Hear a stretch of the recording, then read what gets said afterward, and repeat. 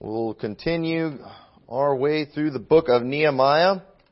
We're going to do 2 chapters today just because Nehemiah chapter 7, we're not even going to take time to read it. It's a long chapter, but in reality, we've already kind of covered Nehemiah chapter 7. And I'll show you why here in a little bit, but just a little bit of review before we get into this. Remember, Israel is working on the wall, and they are succeeding. They're getting all the breaches filled in, and their enemies are very upset by this. And so they stayed focused. They weren't falling for their tricks. They weren't getting distracted, and they just kept on doing the work. And the temple's rebuilt. The walls are now rebuilt. The priests are back, but their residence has not been taken care of yet. There's still more work that needs to be done. They're making progress, so everything is moving forward. And so it says in verse 1, "Now it came to pass when the wall was built, and I had set up the doors, and the porters, and the singers, and the Levites were appointed, that I gave my brother Hananiah, the ruler of the palace, charge over Jerusalem, for he was a faithful man and feared God above many. And I said unto them, Let not the gates of Jerusalem be opened until the sun be hot, and while they stand by, let them shut the doors and bar them, and appoint watches of the inhabitants of Jerusalem, everyone his watch, and everyone to be over against his house. Now the city was large and great, but the people were few therein, and the houses were not builded."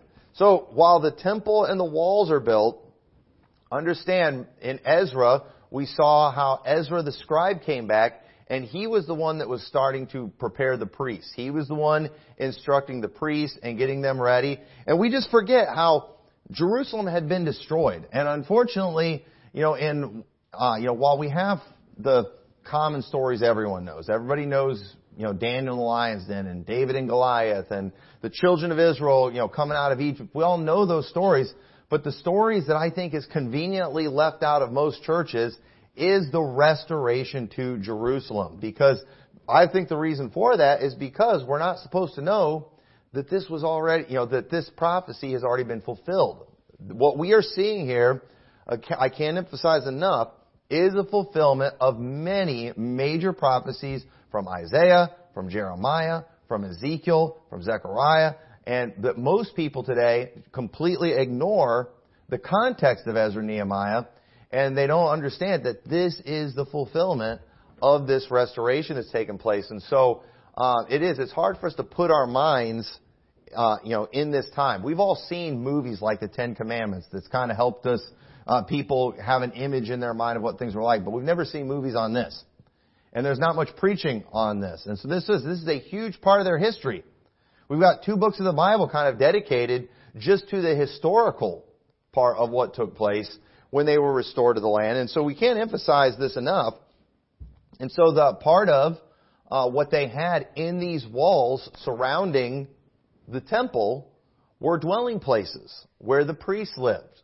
Okay? And that is, there's a lot of historical stuff about that, but the priests and the Levites, they lived within the walls of the house of God. So that house of God, you had the temple that was considered the house of God, but even like these outer court areas were all kind of considered part of the house of God. And so sometimes when you see them going up into the house of God, it didn't mean necessarily they went inside the holy place, inside the temple, but even just that whole area was all considered the house of God.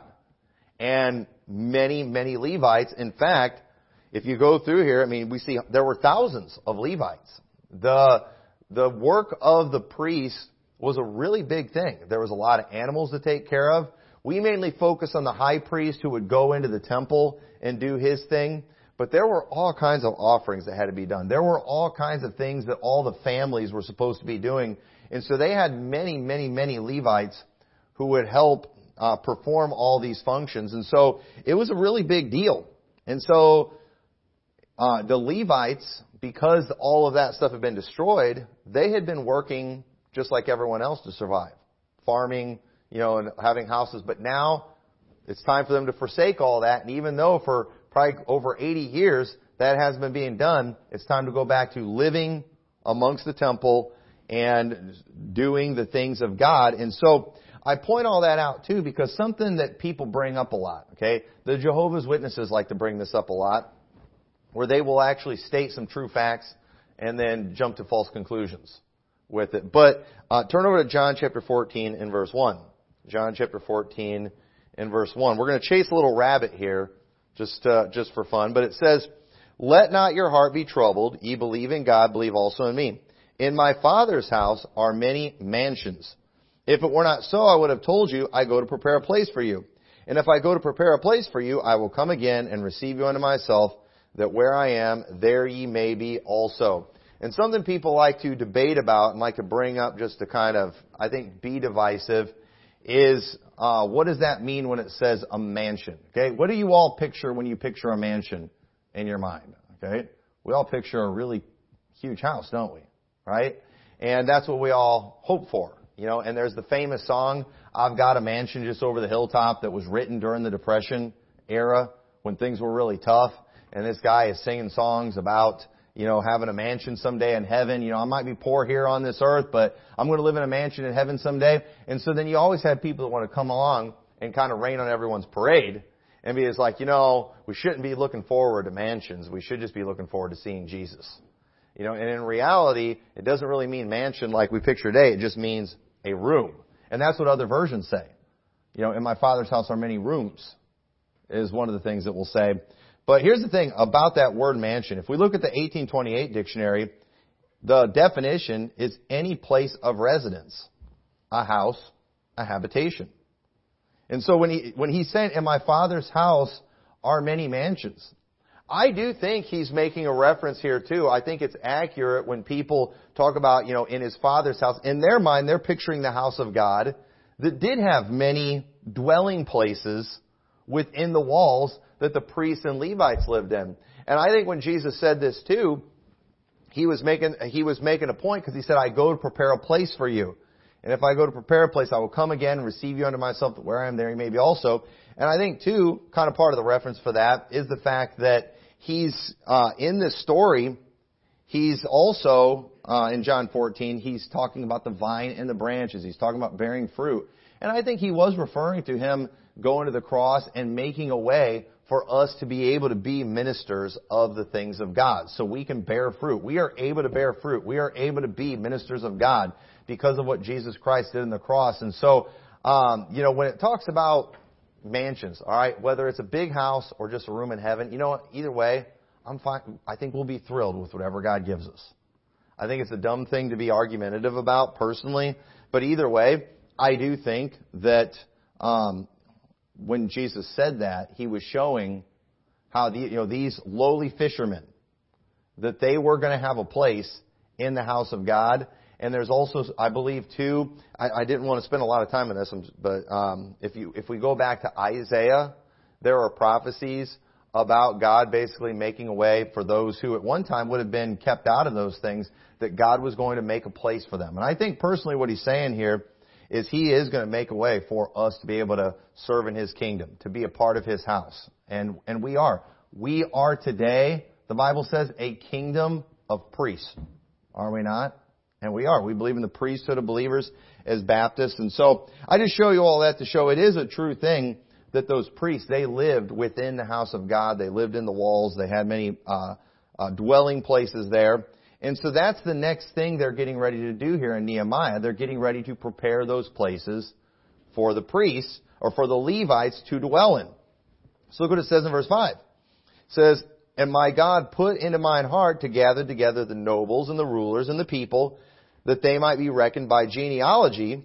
And I found a register of the genealogy of them, which came up at the first, and found written therein, These are the children of the province, which went up out of the captivity of those that had been carried away, whom Nebuchadnezzar the king of Babylon had carried away, and came again to Jerusalem and to Judah, every one into his city, who came with Zerubbabel, Jeshua, Nehemiah, Azariah, Ramaiah, Nehemiah, Mordecai, Bilshan, Mispereth, Bigvai, Nahum, Baani. The number, I say, of the men of the people of Israel was this." Now, we're not going to take time to read all those names, because if you look, there's a whole bunch. But we actually went through this in Ezra 2. Ezra 2 is what they're referring to. Ezra 2 shows the genealogies of the people who came out of Babylon. And so that's what Nehemiah 7 here is referring to. So it goes back and it gives all the same details that it did in Nehemiah or in Ezra chapter 2.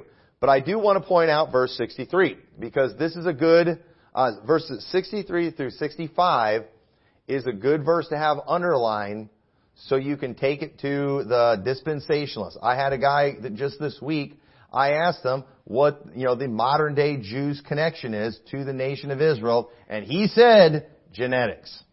That's what he said.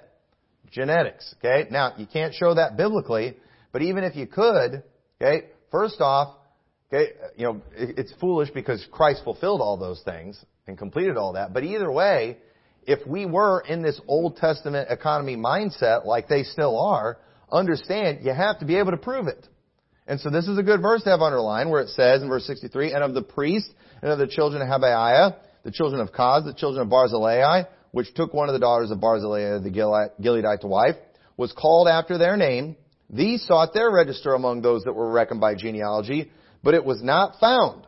Therefore were they as polluted, put from the priesthood. And the Tirshatha said unto them, that they should not eat of the most holy things till there stood up a priest with Urim and Thummim. So right there we see that there was a group in there that came back with them that couldn't prove their genealogy. And so you know what? They got put out. There was no place for them. So whenever they are, and so think about this. When they were preparing a place for the Levites in the house of God, that's what we see here in Nehemiah chapter 7, there were some within it that could not prove their lineage, and they were put out. They were considered polluted. So when Jesus said, in my Father's house are many mansions, if it weren't so I would have told you, I'd go to prepare a place for you. You know what he was doing? He was making a way by Him removing those carnal ordinances that were against us, nailing them to His cross, making it so we could have a place in His Father's house. So we could have a place in His kingdom. And He did that, not just for us, He did that for all of Israel, because Israel, most of the children of Israel were not like these purebred Jews. You did have your Pharisees, that were like the Apostle Paul, of the tribe of Benjamin. He was somebody who was probably more of a pureblood Jew. But at the same time, too, those people still weren't saved because they were so lifted up with pride about all those things. Paul thankfully got, he humbled himself. But this is what people don't understand. Jesus Christ removed all that stuff. So there is a place for us. Even though we're not genetically Levites, even though we're not genetically Jews, Jesus Christ prepared a place for us. And in His Father's house are many mansions. And we are able to have claim to the things of God, to the house of God, to the kingdom of God, to the service of God. We are all qualified to be a part of God's kingdom, to be fruit-bearing branches, to be servants in His kingdom because of what Jesus Christ did for us. He did all that for us. And so, I don't have to prove anything with my genealogies. And you know what? Even if somebody today comes, and they can't, okay? But even if somebody today could come along and say, look, I've proven I am a pure blood Levite. It doesn't matter. It doesn't matter. I am in a better place than they are because I'm saved. Because the blood of Christ has cleansed me. So I would underline that verse for people who want to make a big deal about people claiming to be of Israel who can't prove it genetically. And that's going all the way back to Abraham. They can't do it. And so also you can underline Ezra 2:61 through 63 because it says the exact same thing. Exact same thing. So you got two different places. The Bible put it in there twice. So it's probably important.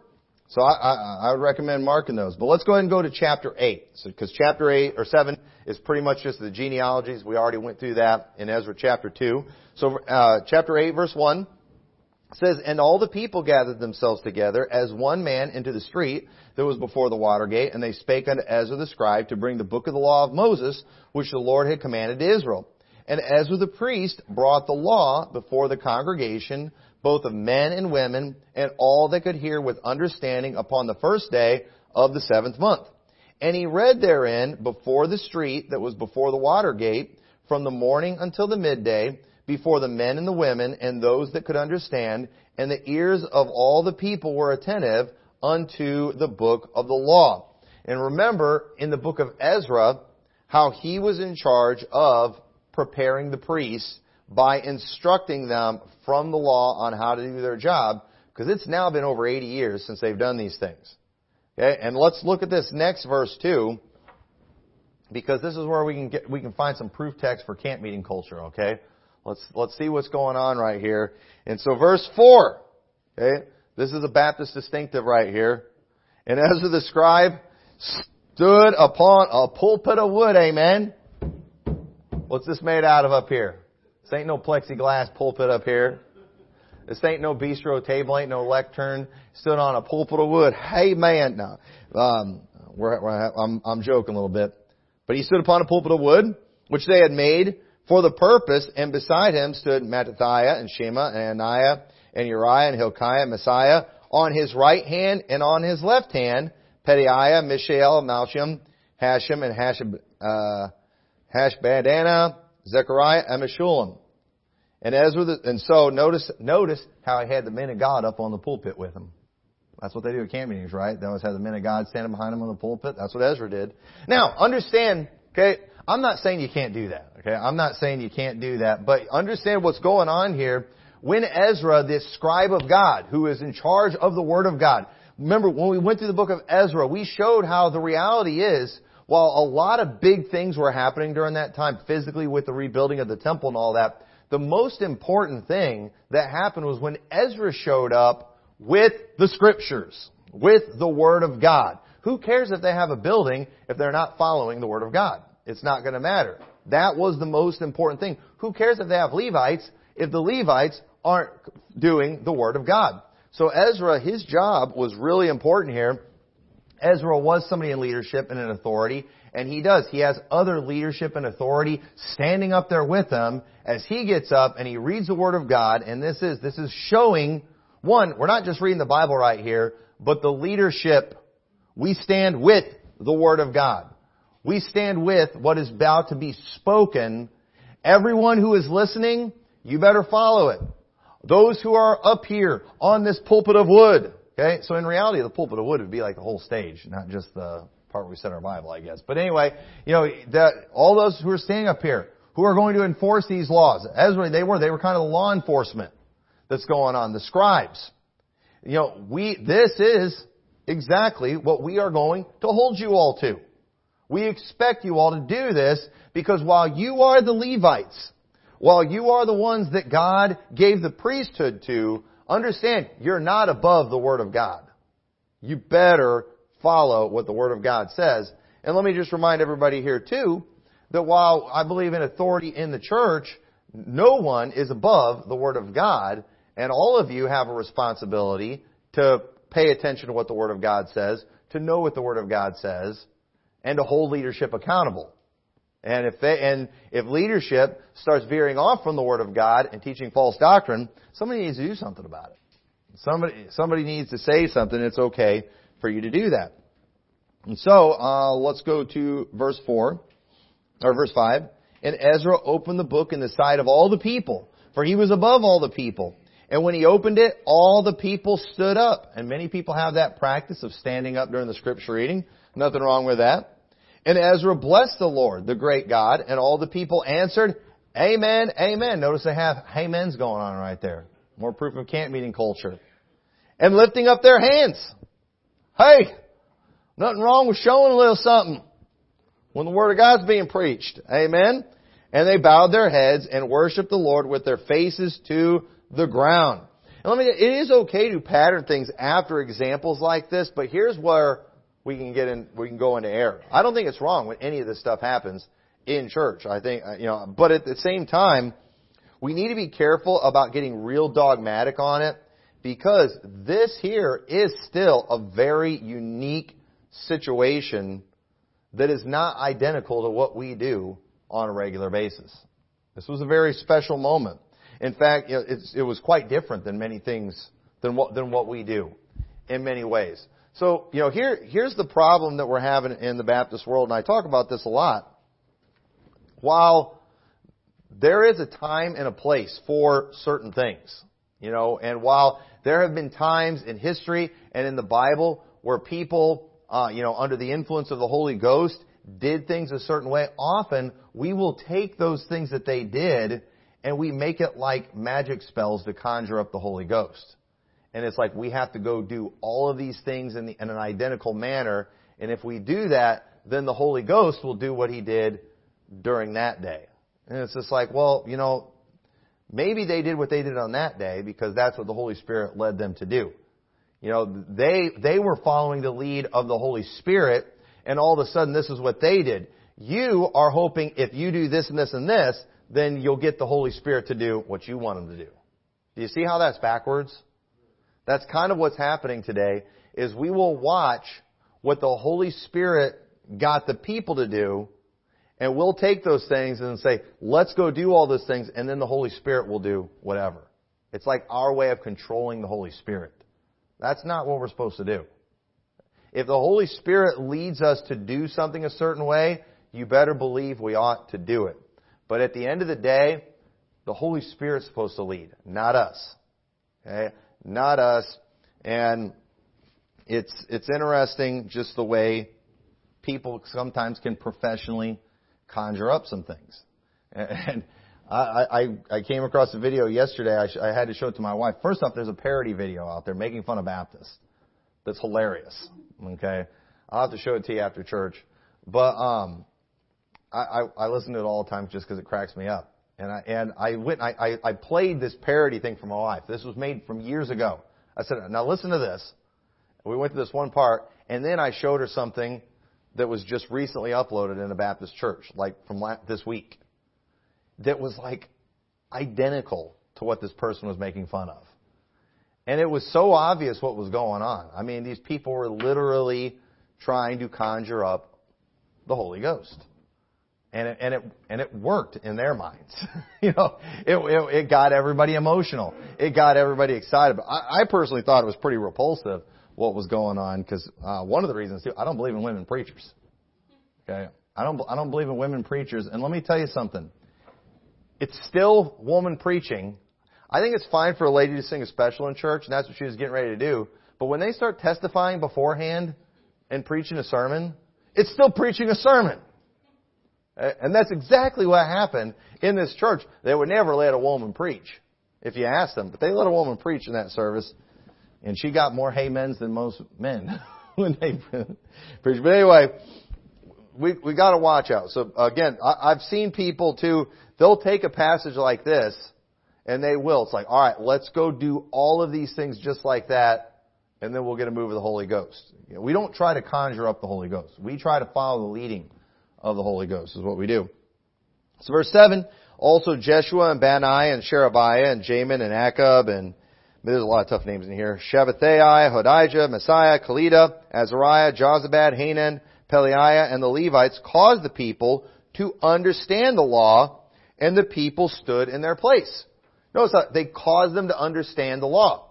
They didn't just read what was stated there. They explained it to them.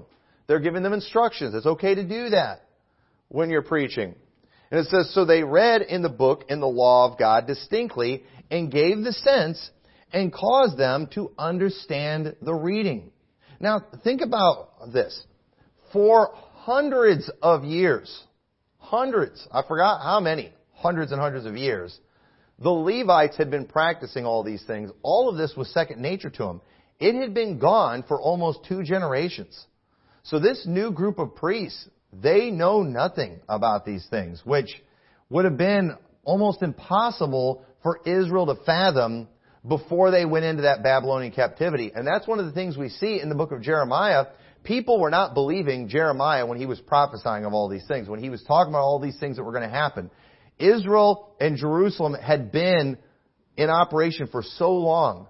They had so many amazing buildings and things that they were very proud of. They could not imagine that city being gone. They couldn't imagine the temple being gone, the priesthood going away and being forgotten. They couldn't imagine any of that. But sure enough, just like the prophet said, it happened. But also just like the prophet said, in a miraculous way, God sure enough restored them to that land, brought them back, preserved His word. And even though we've got a generation that does not know how to do the things of the priesthood, because God preserved the Word, there was men like Ezra were able to instruct these people so they could bring these things back.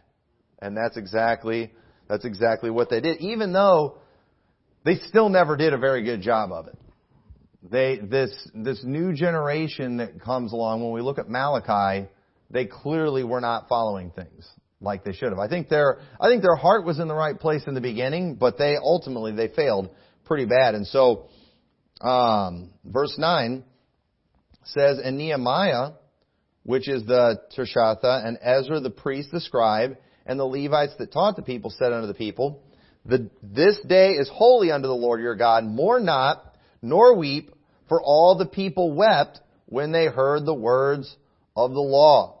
And this is good. We ought to have reverence for the Word of God. And I imagine, too, there was probably a lot of conviction there, because it's like, man, we haven't done this in 80 years. We are Levites, and we don't know these things.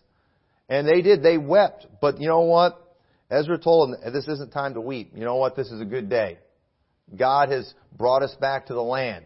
Yeah, we messed up, but this is a time of revival, and so let's be happy. And so then he said unto them, go your way, eat the fat, and drink the sweet, and send portion unto them for whom nothing is prepared, for this day is holy unto the Lord, unto our Lord. Neither be ye sorry, for the joy of the Lord is your strength. So the Levites stilled all the people, saying, hold your peace, for the day is holy, neither be ye grieved. And all the people went their way to eat and to drink and to send portions and to make great mirth, because they had understood the words that were declared unto them. And I love how he says, hey, don't weep. This day is holy to the Lord. So you know what he said you ought to do? You ought to celebrate. And you know what? Watch out for the preachers that act like when a person gets saved, they've just got to be grieved and sobbing and crying. Why can't we be happy? Why can't be? Listen, if you get moved to tears and are just thankful, but it ought to be a happy cry, not a just cry of guilt and shame.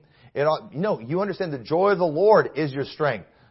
This day is holy. You are now holy because of what Jesus Christ did for you. We don't need to mourn. We don't need to weep. You don't need to do penance. Jesus did everything that needed to be done for your salvation on the cross. You know what you ought to do? You ought to celebrate. You ought to be happy. You ought to have joy. I personally think that's a better response to salvation. And that's what the priest needed right here. He wanted them to be happy. God was about to do great things. He wants them to be joyful. And on the second day were gathered together the chief of the fathers and of all the people, the priests and the Levites, unto Ezra the scribe, even to understand the words of the law. And they found written in the law, which the Lord had commanded by Moses, that the children of Israel should dwell in booths in the feast of the 7th month. This here is a reference to the Feast of Tabernacles. Okay? Now, go ahead and turn over to Leviticus 23. We'll go there in a minute. Let me go ahead and read the rest of this. Because the Feast of Tabernacles is an interesting feast, and honestly, when it comes to certain prophetic things about it, I don't have a strong position on it, but I'll give you a couple of opinions about it. But verse 15 says, and that they should publish and proclaim in all their cities and in Jerusalem, saying, go forth unto the mount and fetch olive branches and pine branches and myrtle branches and palm branches and branches of thick trees to make booths, as it is written. So the people went forth and brought them and made themselves booths, every one upon the roof of his house, and to their courts, and to the courts of the house of God, and in the street of the water gate, and in the street of the gates of Ephraim. And all the congregation of them that were come again out of the captivity made booths, and said unto the booths, for since the days of Jeshua the son of Nun, unto that day had not the children of Israel done so, and there was very great gladness, also day by day, from the first day unto the last day. He read in the book of the law of God, and they kept the feast 7 days, and on the 8th day was a solemn assembly according to the manner. Now, I don't know if you realize what he just said there. First off, the Feast of Tabernacles, this was commanded in Leviticus 23. This was commanded by God. It was given to Moses that they were to keep this Feast of Tabernacles. They only ever did it during the days of Joshua. This was supposed to be a yearly thing that they did, and they literally never did it after the time of Joshua. They never did it. Now keep all that in mind. And the Feast of Tabernacles, too, is one that a lot of Hebrew roots people try to pretend they're keeping today, and it angers me greatly. We were in Branson one year during the Feast of Tabernacles, and there was a bunch of weirdo Christians out there keeping the Feast of Tabernacles, dwelling in hotels. That is not a tabernacle. Okay? These shortcut Jewish things that people are doing to pander to the Jews and stuff, it absolutely makes me want to vomit. And I've told this story before, how I was standing in the lobby and I heard a couple guys talking about it, and the guy's like, yeah, I've been trying to get the Baptists to start doing this, but you know those Baptists, they don't change on anything. I'm just like, amen. I was like, and actually we do change on some things. God put a change to those things of the feast and of the holy days. And so we changed with Jesus Christ on that. And so we don't do that anymore. And you know what? We're not going to let you judge us in it either, just like Paul commanded. But anyway, I almost invited myself into that conversation. I almost did. I probably should have. But Leviticus 23:33 says, and the Lord spake unto Moses, saying, speak unto the children of Israel, saying, the 15th day of this 7th month shall be the Feast of Tabernacles for 7 days unto the Lord. And the Feast of Tabernacles or Feast of Booths, it's the same thing. On the first day shall be a holy convocation. Ye shall do no servile work therein. 7 days shall ye offer an offering made by fire unto the Lord. On the 8th day shall be a holy convocation unto you, and ye shall offer an offering made by fire unto the Lord. It is a solemn assembly, and ye shall do no servile work therein. These are the feasts of the Lord, which ye shall proclaim to be a holy convocations, to offer an offering made by fire unto the Lord, a burnt offering and a meat offering and a sacrifice and drink offerings, everything upon this day, beside the Sabbaths of the Lord, beside your gifts, and beside all your vows, and beside all your free will offerings, which ye give unto the Lord.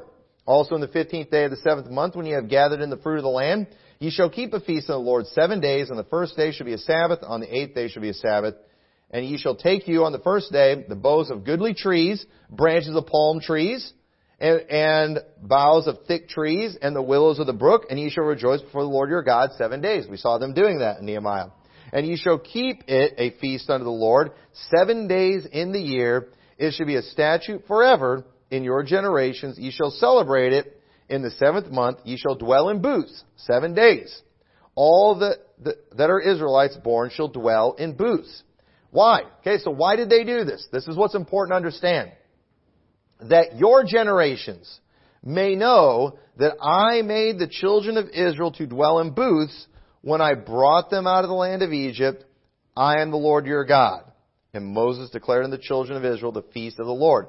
So this Feast of Tabernacles or Feast of Booths, it was something that they were to do as a reminder of their time in the wilderness. For 40 years after God brought them out of Egypt, they had to dwell in tabernacles. They dwelt in tents. Like their fathers, Abraham, Isaac, and Jacob that were sojourners, they dwelt in tents. And so whenever God restored them to the land and they all built houses, it was very important that they remembered what God did for them. And so it was a good thing. It made sense if every year we have a time where we got to go and live in a tent for 7 days. You know what it would do? It would make them appreciate what God had done for them. Hey, this is what our fathers had to do for 40 years because of their unbelief. You know what? It'd be a reminder every year we should serve God. We should be. I think this practice, it was a great thing. It made a lot of sense. But you know what? This was another thing Israel didn't obey. They did it during the days of Joshua. During the days of Joshua, they were doing things right.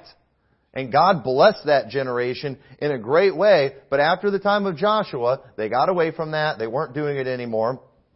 And so this Feast of Tabernacles being followed here was a really, really big deal. Now, turn over to Zechariah. Turn over to Zechariah chapter 14. I'm going to close with this. Because again, a lot of people, they read the Old Testament as if it's in chronological order. And that's why they miss the restoration of Israel to the land. And so they read all those prophecies, after Ezra and Nehemiah, and they don't realize Ezra and Nehemiah is the fulfillment of all of these prophecies. Now, in books like Zechariah, we're not going to take time to go through it. These things were weren't just telling them what's going to happen. There were also instructions in these prophecies as well.